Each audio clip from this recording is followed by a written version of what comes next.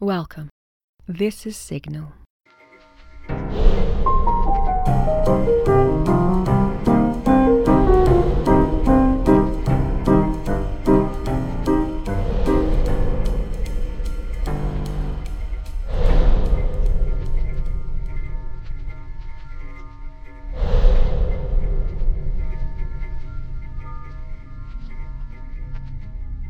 It's 3 o'clock in the morning.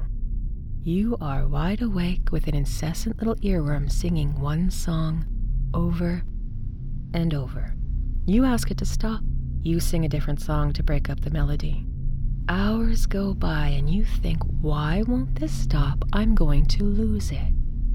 The earworm's only reply is the chorus. It's something almost everyone can relate to. But imagine if your escape from that incessant, unbearable, monstrous little harasser is 3 months away. How do you survive? Do you? I present to you The Yellow Paper by Charlotte Perkins Gilliam, published 1892.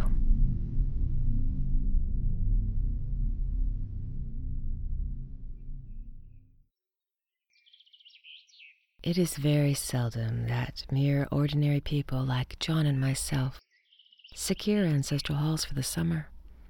A colonial mansion, a hereditary estate, I would say a haunted house and reach for the height of romantic felicity, but that would be asking too much of fate. Still, I will proudly declare there is something queer about it. Else why should it have been let so cheaply? And why have stood so long unattended? John laughs at me, of course, but one expects that in marriage. John is practical in the extreme. He has no patience with faith, an intense horror of superstition, and he scoffs openly at any talk of things not felt and seen and put down in figures.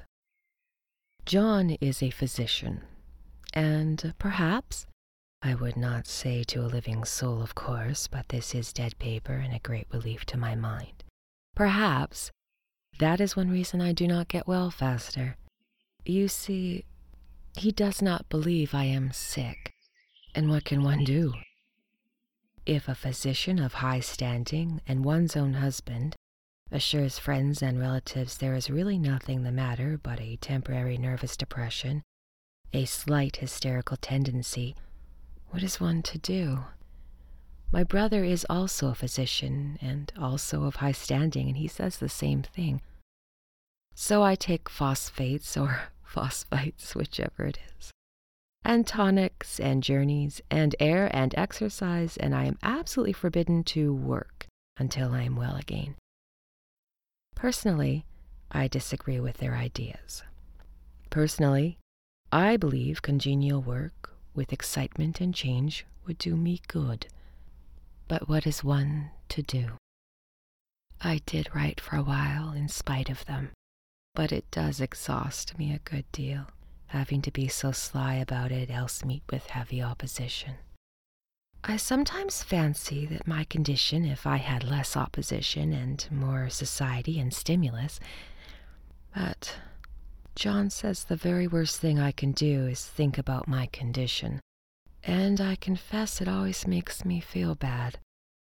So I will let it alone, and I will talk about the house. The most beautiful place. It is quite alone, standing well back from the road, quite 3 miles from the village. It makes me think of English places you read about, where there are hedges and walls and gates that lock, and lots of separate little houses for gardeners and people. There is a delicious garden. I never saw such a garden, large and shady, full of box-bordered paths, lined with long grape-covered arbors with seeds under them. There were greenhouses, too, but those are all broken now. There was some legal trouble, I believe, something about heirs and co-heirs. Anyway, the place has been empty for years. That spoils my ghostliness, I'm afraid. But I don't care. There's something strange about the house. I can feel it. I even said so to John one moonlight evening. But what he said I felt was a draught, and shut the window. I get unreasonably angry with John sometimes. I'm sure I never used to be so sensitive.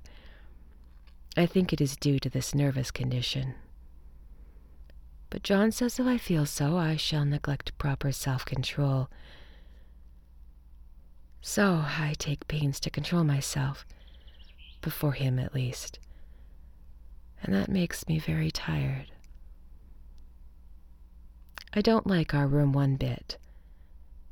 I wanted the one downstairs that opened up onto the piazza and had roses all over the window and such pretty old-fashioned chintz hangings.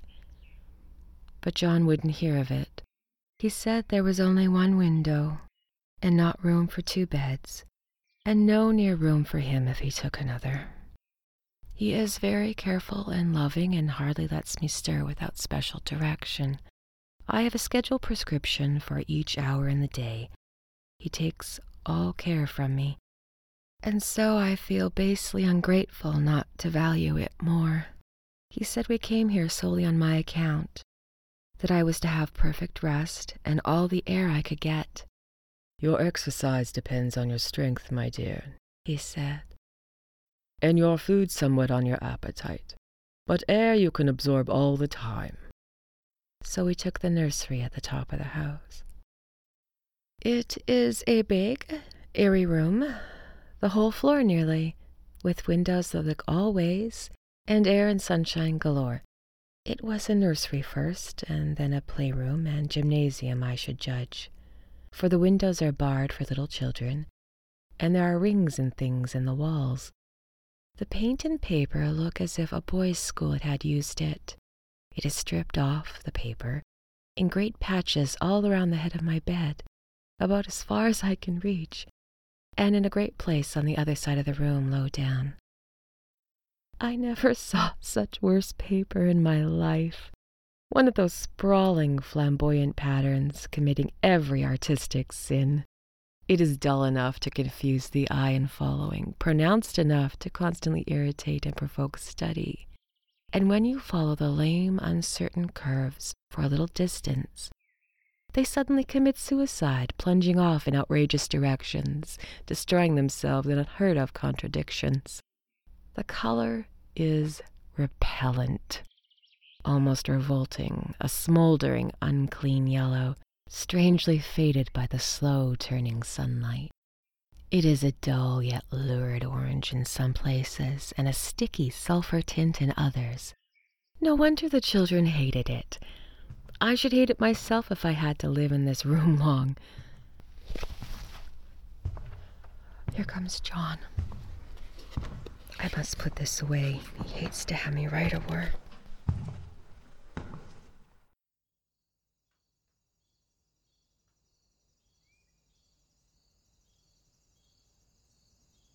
We have been here 2 weeks. I haven't felt like writing before since that first day. I am sitting by the window now in this atrocious nursery, and there is nothing to hinder my writing as much as I please, save lack of strength. John is away all day, and even some nights when his cases are serious. I'm glad my case is not serious, but these nervous troubles are dreadfully depressing. John does not know how much I really suffer. He knows there is no reason to suffer, and that satisfies him. Of course, it is only nervousness. It does weigh on me not to do my duty in any way. I meant to be such a help to John, such a real rest and comfort, and here I am, a comparative burden already. Nobody would believe what an effort it is to do what little I am able, to dress, to entertain, and other things. It is fortunate Mary is so good with the baby, such a dear baby. And yet I cannot be with him. It makes me so nervous. I suppose John has never been nervous in his life. He laughs at me so about this wallpaper. At first he meant to repaper the room, but afterwards he said I was letting it get the better of me, and that there was nothing worse for a nervous patient than to give way to such fancies. He said that after the wallpaper was changed, it would be the heavy bedstead and the barred windows, and then the gate at the head of the stairs, and so on. "You know the place is doing you good," he said. "And really, dear, I don't care to renovate the house for just 3 months' rental." "Then do let us go downstairs," I said. "There are such pretty rooms there." Then he took me in his arms, and he called me his blessed little goose, and said he would go down to the cellar if I wished, and have it whitewashed in the bargain. He was right enough about the beds and the windows and things. It is an airy and comfortable room, as anyone need wish, and of course I would not be so silly as to make him uncomfortable for just a whim. I'm really getting quite fond of the big room. All but that horrid paper. Out of one window, I can see the garden, those mysterious, deep-shaded arbors, the riotous old-fashioned flowers, and bushes and gnarly trees. Out of another, I get a lovely view of the bay, a private little wharf belonging to the estate. There is a beautiful shaded lane that runs down there from the house, and I always fancy I see people walking these numerous paths and arbors. But John has cautioned me not to give way to fancy in the least. He says that with my imaginative power and habit of story-making, a nervous weakness like mine is sure to lead to all manner of excited fancies, and that I ought to use my will and good sense to check the tendency. So I try. I think sometimes that if I only were well enough to write a little, it would relieve the press of ideas and rest me. But I find I get pretty tired when I try. It is so discouraging not to have any advice and companionship about my work. When I get really well, John says we'll ask Cousin Henry and Julia down for a long visit, but he says he would as soon as put fireworks in my pillowcase as to let me have those stimulating people about now. I wish I could get well faster, but I must not think about that. This paper looks as if it knew the vicious influence it had. There is a recurrent spot in the pattern that lolls like a broken neck, and 2 bulbous eyes stare at you upside down. I get positively angry with the impertinence and everlastingness. Up and down and sideways they crawl. All those absurd, unblinking eyes are everywhere. There is one place where the 2 breaths didn't match, and the eyes go all the way up the line, one higher than the other. I never saw so much expression in an inanimate object before, and we all know how much expression they have. I used to lie awake as a child and get more entertainment and terror out of blank walls and plain furniture than most children could find in a toy store. I remember what a kindly wink the knobs of our big old bureau used to have, and there was one chair that always seemed like a strong friend. I used to feel that if any of the other things looked too fierce, I could always hop in that chair and be safe. The furniture in this room is no worse than inharmonious. However, we had to bring it from downstairs. I suppose when this was a playroom, they had to take out the nursery things, and no wonder. I never saw such ravages as the children have made here. The wallpaper, as I said before, is torn off in spots, and it sticketh closer than a brother. They must have had perseverance as well as hatred. Then the floor is gouged and scratched and splintered. The plaster itself is dug out here and there, and there's a great heavy bed, which we found in the room, and looks as if it has been through the wars. But I don't mind it a bit. Only the paper. There comes John's sister, such a dear girl as she is, so careful of me. I must not let her find me writing. She is a perfect and enthusiastic housekeeper and hopes for no better profession. I verily believe she thinks it is the writing which made me sick. But I can write when she's out, and I see her a long way off from these windows. There is one that commands the road, a lovely shaded winding road, and one that looks just off into the country, a lovely country too, full of great elms and velvet meadows. This wallpaper has a kind of sub-pattern in a different shade, a particularly irritating one, for you can only see it in certain lights, and not clearly then.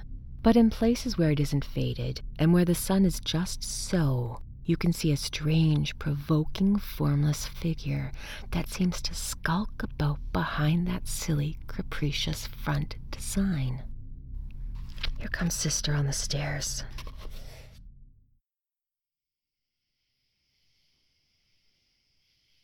Well, the 4th of July is over, the people are gone, and I am tired out. John thought it might do me good to see a little company, so we just had Mother and Nellie and the children down for a week. Of course I didn't do a thing. Jenny sees to everything now, but it tried me all the same. John says if I don't pick up faster, he shall send me to Weir Mitchell in the fall. But I don't want to go there at all. I had a friend who was in his hands once, and she says he is just like John and my brother, only more so. Besides, it is such an undertaking to go so far. I don't feel it is worth my while to turn my hand over for anything. I'm getting so dreadfully fretful and querulous. I cry at nothing, and I cry all the time.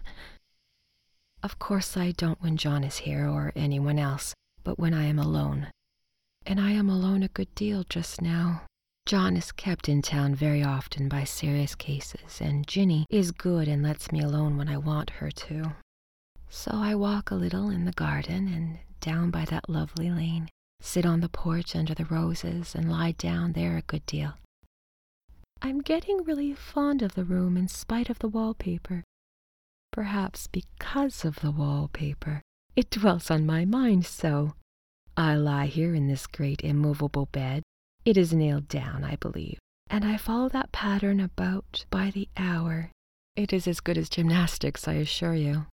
I start, we'll say, at the bottom, down in the corner over there where it has not been touched, and I determine for the 1000th time that I will follow that pointless pattern to some sort of a conclusion.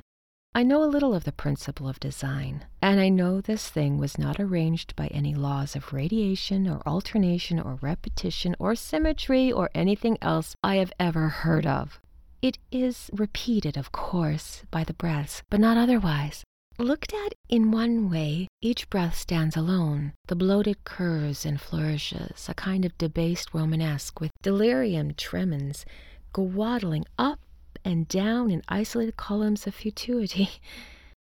But on the other hand, they connect diagonally. The sprawling outlines run off in great slanted waves of optic horror, like a lot of wallowing seaweeds in full chase. The whole thing goes horizontally, too. At least it seems to. I exhaust myself trying to distinguish the order of its going in that direction. They have used a horizontal breath for a frieze, and that adds wonderfully to the confusion. There is one end of the room where it is almost intact, and there, when the cross lights fade and the low sun shines directly upon it, I can almost fancy radiation after all. The interminable grotesques seem to form around a common center and rush off in headlong plunges of equal distraction. It makes me feel tired to follow it. I'll take a nap, I guess. I don't know why I should write this. I don't want to. I don't feel able. And I know John would think it absurd. But I must say what I feel and think in some way. It is such a relief. Half the time now I am awfully lazy and lie down ever so much. John says I mustn't lose my strength, and has me take cod liver oil and lots of tonics and things, to say nothing of the ale and wine and rare meat. Dear John, he loves me very dearly, and he hates to have me sick. I tried to have a real, earnest, reasonable talk with him the other day, and tell him how I wish he would let me go and make a visit to Cousin Henry and Julia. But he says I wasn't able to go, nor able to stand it after I got there. And I did not make a very good case for myself, for I was crying before I had finished. It is getting to be a great effort for me to think straight. Just this nervous weakness, I suppose. And dear John gathered me up in his arms and just carried me upstairs, laid me down on the bed, sat by me, and read to me till it tired my head. He said I was his darling and his comfort, and all he had, and I must take care of myself for his sake and keep well. He says no one but myself can help me out of it. Then I must use my will and self-control and not let these silly fancies run away with me. There is one comfort. The baby is well and happy and does not have to occupy this nursery with the horrid wallpaper. If we had not used it, that blessed child would have. What a fortunate escape! I wouldn't have a child of mine, an impressionable little thing, live in such a room for worlds. I never thought of it before, but it is lucky that John kept me here after all. I can stand it so much easier than a baby, you see. Of course, I never mention it to them anymore. I am too wise, but I keep watch of it all the same. There are things in that paper nobody knows but me or ever will. Behind that outside pattern, the dim shapes get clearer every day. It is always the same shape, but only numerous. And it is like a woman stooping down and creeping about behind that pattern. I don't like it one bit. I wonder, I begin to think, I wish John would take me away from here. It is so hard to talk to John about my case, because he is so wise, because he loves me so. But I tried last night. It was moonlight, and the moon shines in all around, just as the sun does. I hate to see it sometimes. It creeps so slowly and always comes in by one window or another. John was asleep, and I hated to waken him, so I kept very still and watched the moonlight on the undulating wallpaper till it felt creepy.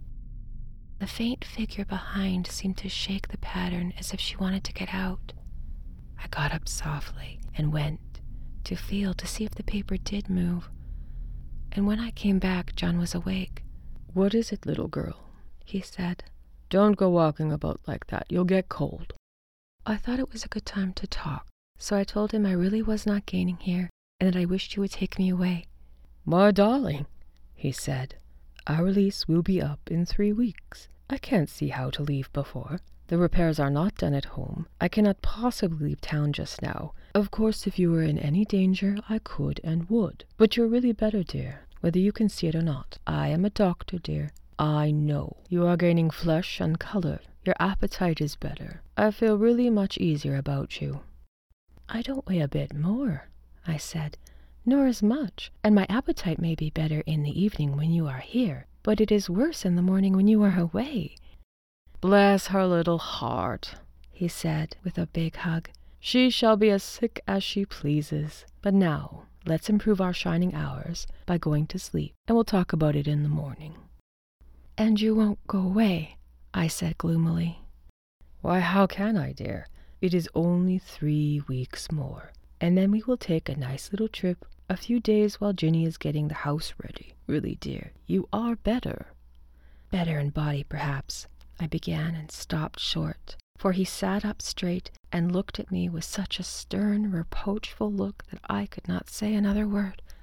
"My darling," he said, "I beg of you, for my sake and for our child's sake, as well as for your own, that you will never, for one instant, let that idea enter your mind. There is nothing so dangerous, so fascinating, to a temperament like yours. It is a false and foolish fancy. Can you not trust me as a physician when I tell you so?" So of course I said no more on that score, and we went to sleep before long. He thought I was asleep first, but I wasn't. I lay there for hours trying to decide whether the front pattern and the back pattern really did move together or separately. On a pattern like this, by the daylight, there is a lack of sequence, a defiance of law. It is a constant irritant to the normal mind. The color is hideous enough, and unreliable enough, and infuriating enough. But the pattern is torturing. You think you have mastered it, but just as you get well underway in following, it turns a back somersault, and there you are. It slaps you in the face and knocks you down and tramples on you. It is like a bad dream.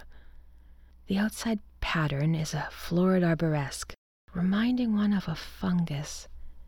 If you can imagine a toadstool in joints, an interminable string of toadstools, budding and sprouting in endless convulsions, why, that's something like it. It is sometimes.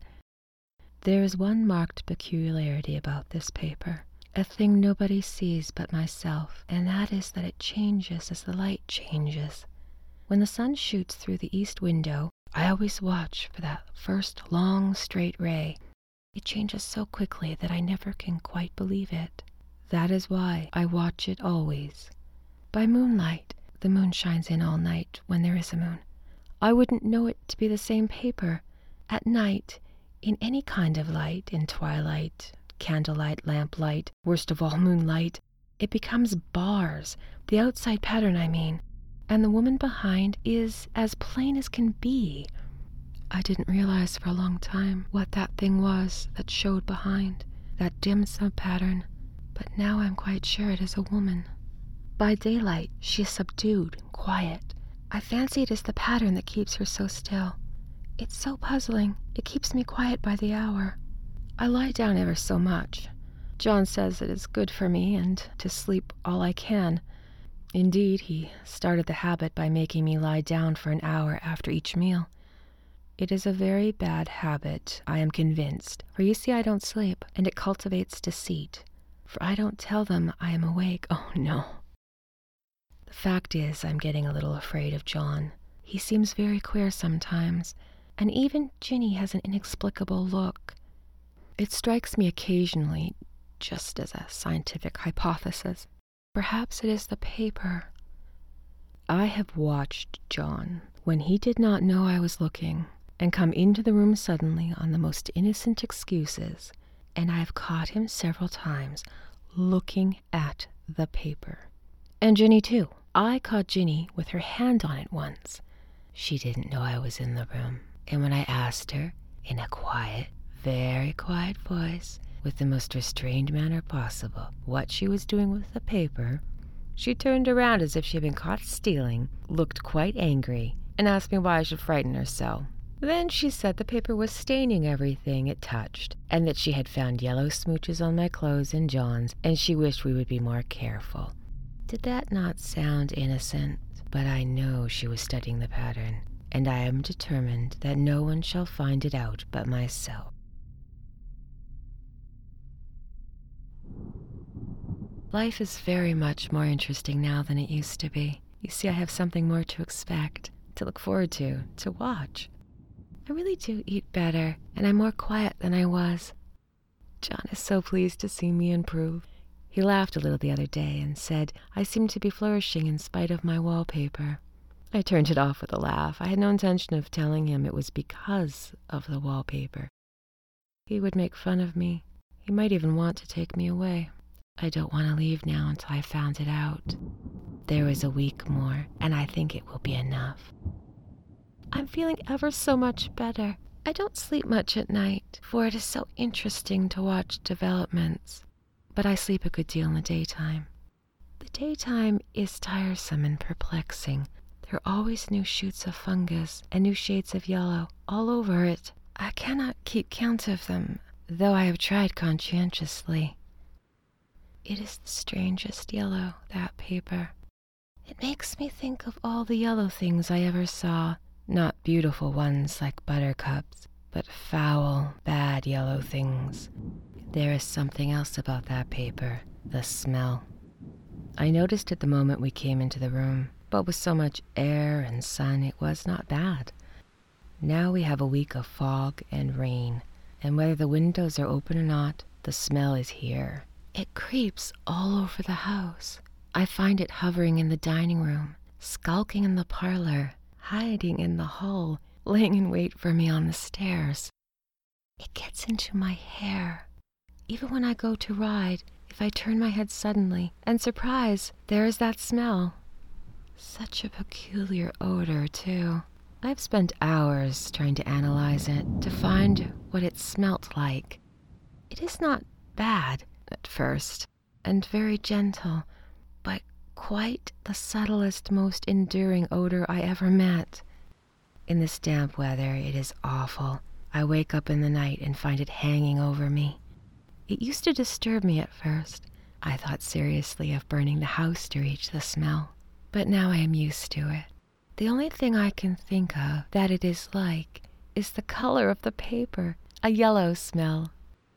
There's a funny mark on this wall, low down near the mopboard. A streak that runs around the room. It goes behind every piece of furniture, except the bed. A long, straight, even smoosh, as if it had been rubbed over and over. I wonder how it was done and who did it, and what they did it for. Round and round and round and round and round and round. It makes me dizzy. I really have discovered something at last. Through watching so much at night, when it changes so, I have finally found out the front pattern does move, and no wonder the woman behind shakes it. Sometimes I think there are a great many women behind, and sometimes only one, and she crawls around fast, and her crawling shakes it all over. Then in the very bright spots she keeps still, and in the very shady spots she takes hold of the bars and shakes them hard. And she is all the time trying to climb through, but nobody could climb through that pattern. It strangles so. I think that is why there are so many heads.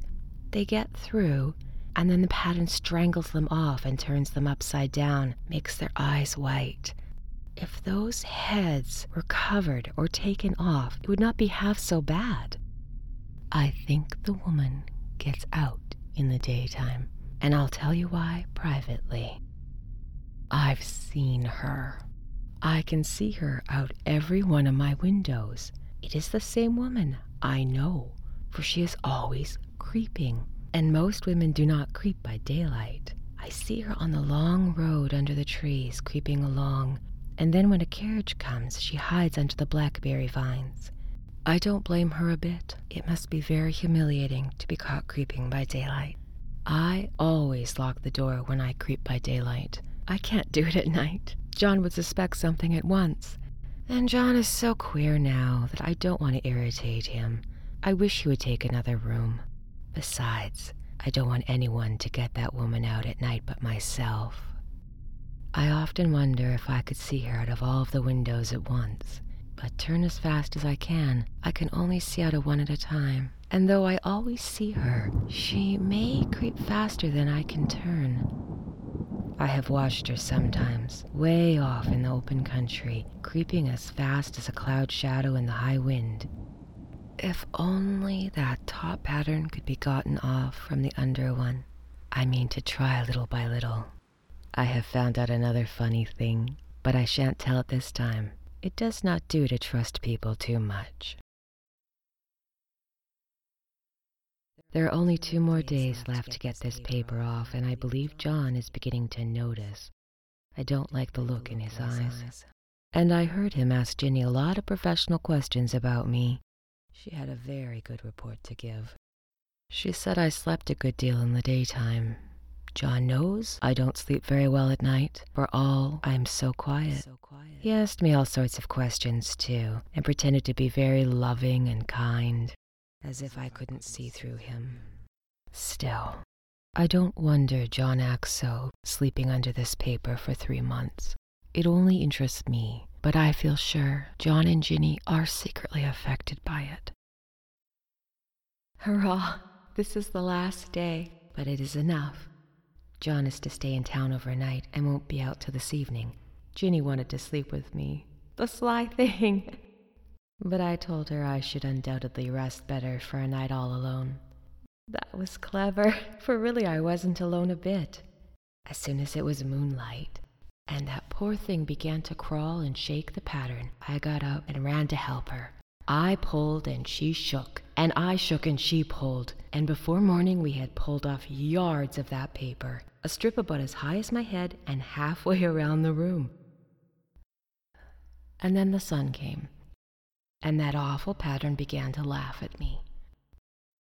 I declared I would finish it today. We go away tomorrow, and they are moving all of my furniture down again to leave things as they were before. Ginny looked at the wall in amazement, but I told her merrily that I had done it out of pure spite at the vicious thing. She laughed and she said she wouldn't mind doing it herself, but I must not get tired. How she betrayed herself that time. But here I am, and no person touches that paper but me. Not alive. She tried to get me to come out of the room. It was too patent. But I said it was so quiet and empty and clean now that I believed I would lie down again and sleep all I could, and not to wake me even for dinner. I would call when I woke. So now she is gone, and the servants are gone, and the things are gone, and there is nothing left but this great bedstead nailed down with the canvas mattress we found on it. We shall sleep downstairs tonight and take the boat home tomorrow. I quite enjoy the room now that it is bare again. How those children should tear about here. This bedstead is fairly gnawed. But I must get to work. I have locked the door and thrown the key down at the front path. I don't want to go out. I don't want to have anyone come in till John comes. I want to astonish him. I've got a rope up here that even Ginny did not find. If that woman gets out and tries to get away, I can tie her. But I forgot I could not reach far without anything to stand on. This bed will not move. I tried to lift and push until I was lame. And then I got so angry, I bit a little piece at one corner, but it hurt my teeth. Then I pulled off all the paper I could reach standing on the floor. It sticks horribly, and that pattern enjoys it. All those strangled heads and bulbous eyes, waddling fungus growths just shriek with derision. I am getting angry enough to do something desperate. To jump out the window would be an admirable exercise, but the bars are too strong even to try. Besides, I wouldn't do it. Of course not. I know well enough that a step like that is improper and might be misconstrued. I don't like to look out the windows even. There are so many of those creeping women, and they creep so fast. I wonder if they all came out of that wallpaper as I did. But I am securely fastened now by my well-hidden rope. You don't get me out in the road there. I suppose I shall have to get back behind the pattern when it comes night, and that is hard. It is so pleasant to be in this great room and creep around as I please.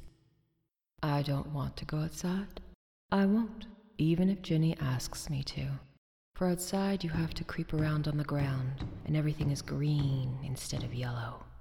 But here, I can creep smoothly on the floor, and my shoulder just fits in that long swoosh around the wall, so I cannot lose my way. Why, here's John at the door. It is no use, young man. You can't open it. How he does call and pound. Now he's crying for an axe. Dear John, I said in the gentlest voice, the key is down by the front steps under a plantain leaf. That silenced him for a few moments. Then he said, very quietly indeed, Open the door, my darling. I can't, I said. The key is down by the front door under the plantain leaf. And I said it again, several times, very gently and slowly, and said it so often that he had to go and see. And he got it, of course, and came in, and he stopped short at the door. What is the matter? He cried.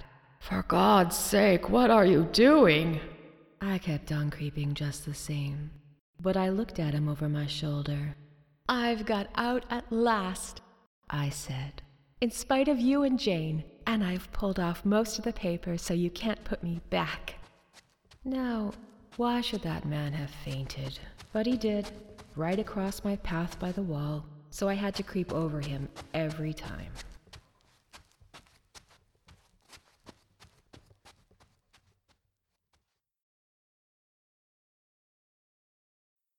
The yellow paper was first published in 1892 in the New England Home Journal. When I was first introduced to this story, I was told it was a ghost story. I remember reading it several times and finding it very strange and confusing. When I decided I wanted to start a YouTube channel and podcast reading weird fiction and ghost stories, or science fiction too, hopefully, I decided to revisit the yellow paper so I could understand it better. What I discovered is that this is not a ghost story. This is Charlotte Perkins Gillam's personal experience with postpartum psychosis, and is also a comment on the attitudes of medicine and society towards illness and women of the time. But I think, to my mind, it is still a ghost story because it is the story of a mind that is haunting itself. This is Signal is a podcast, a YouTube channel, and can be found on Twitter or at thisissignal.ca. Thank you so much for joining me. I hope you will listen again.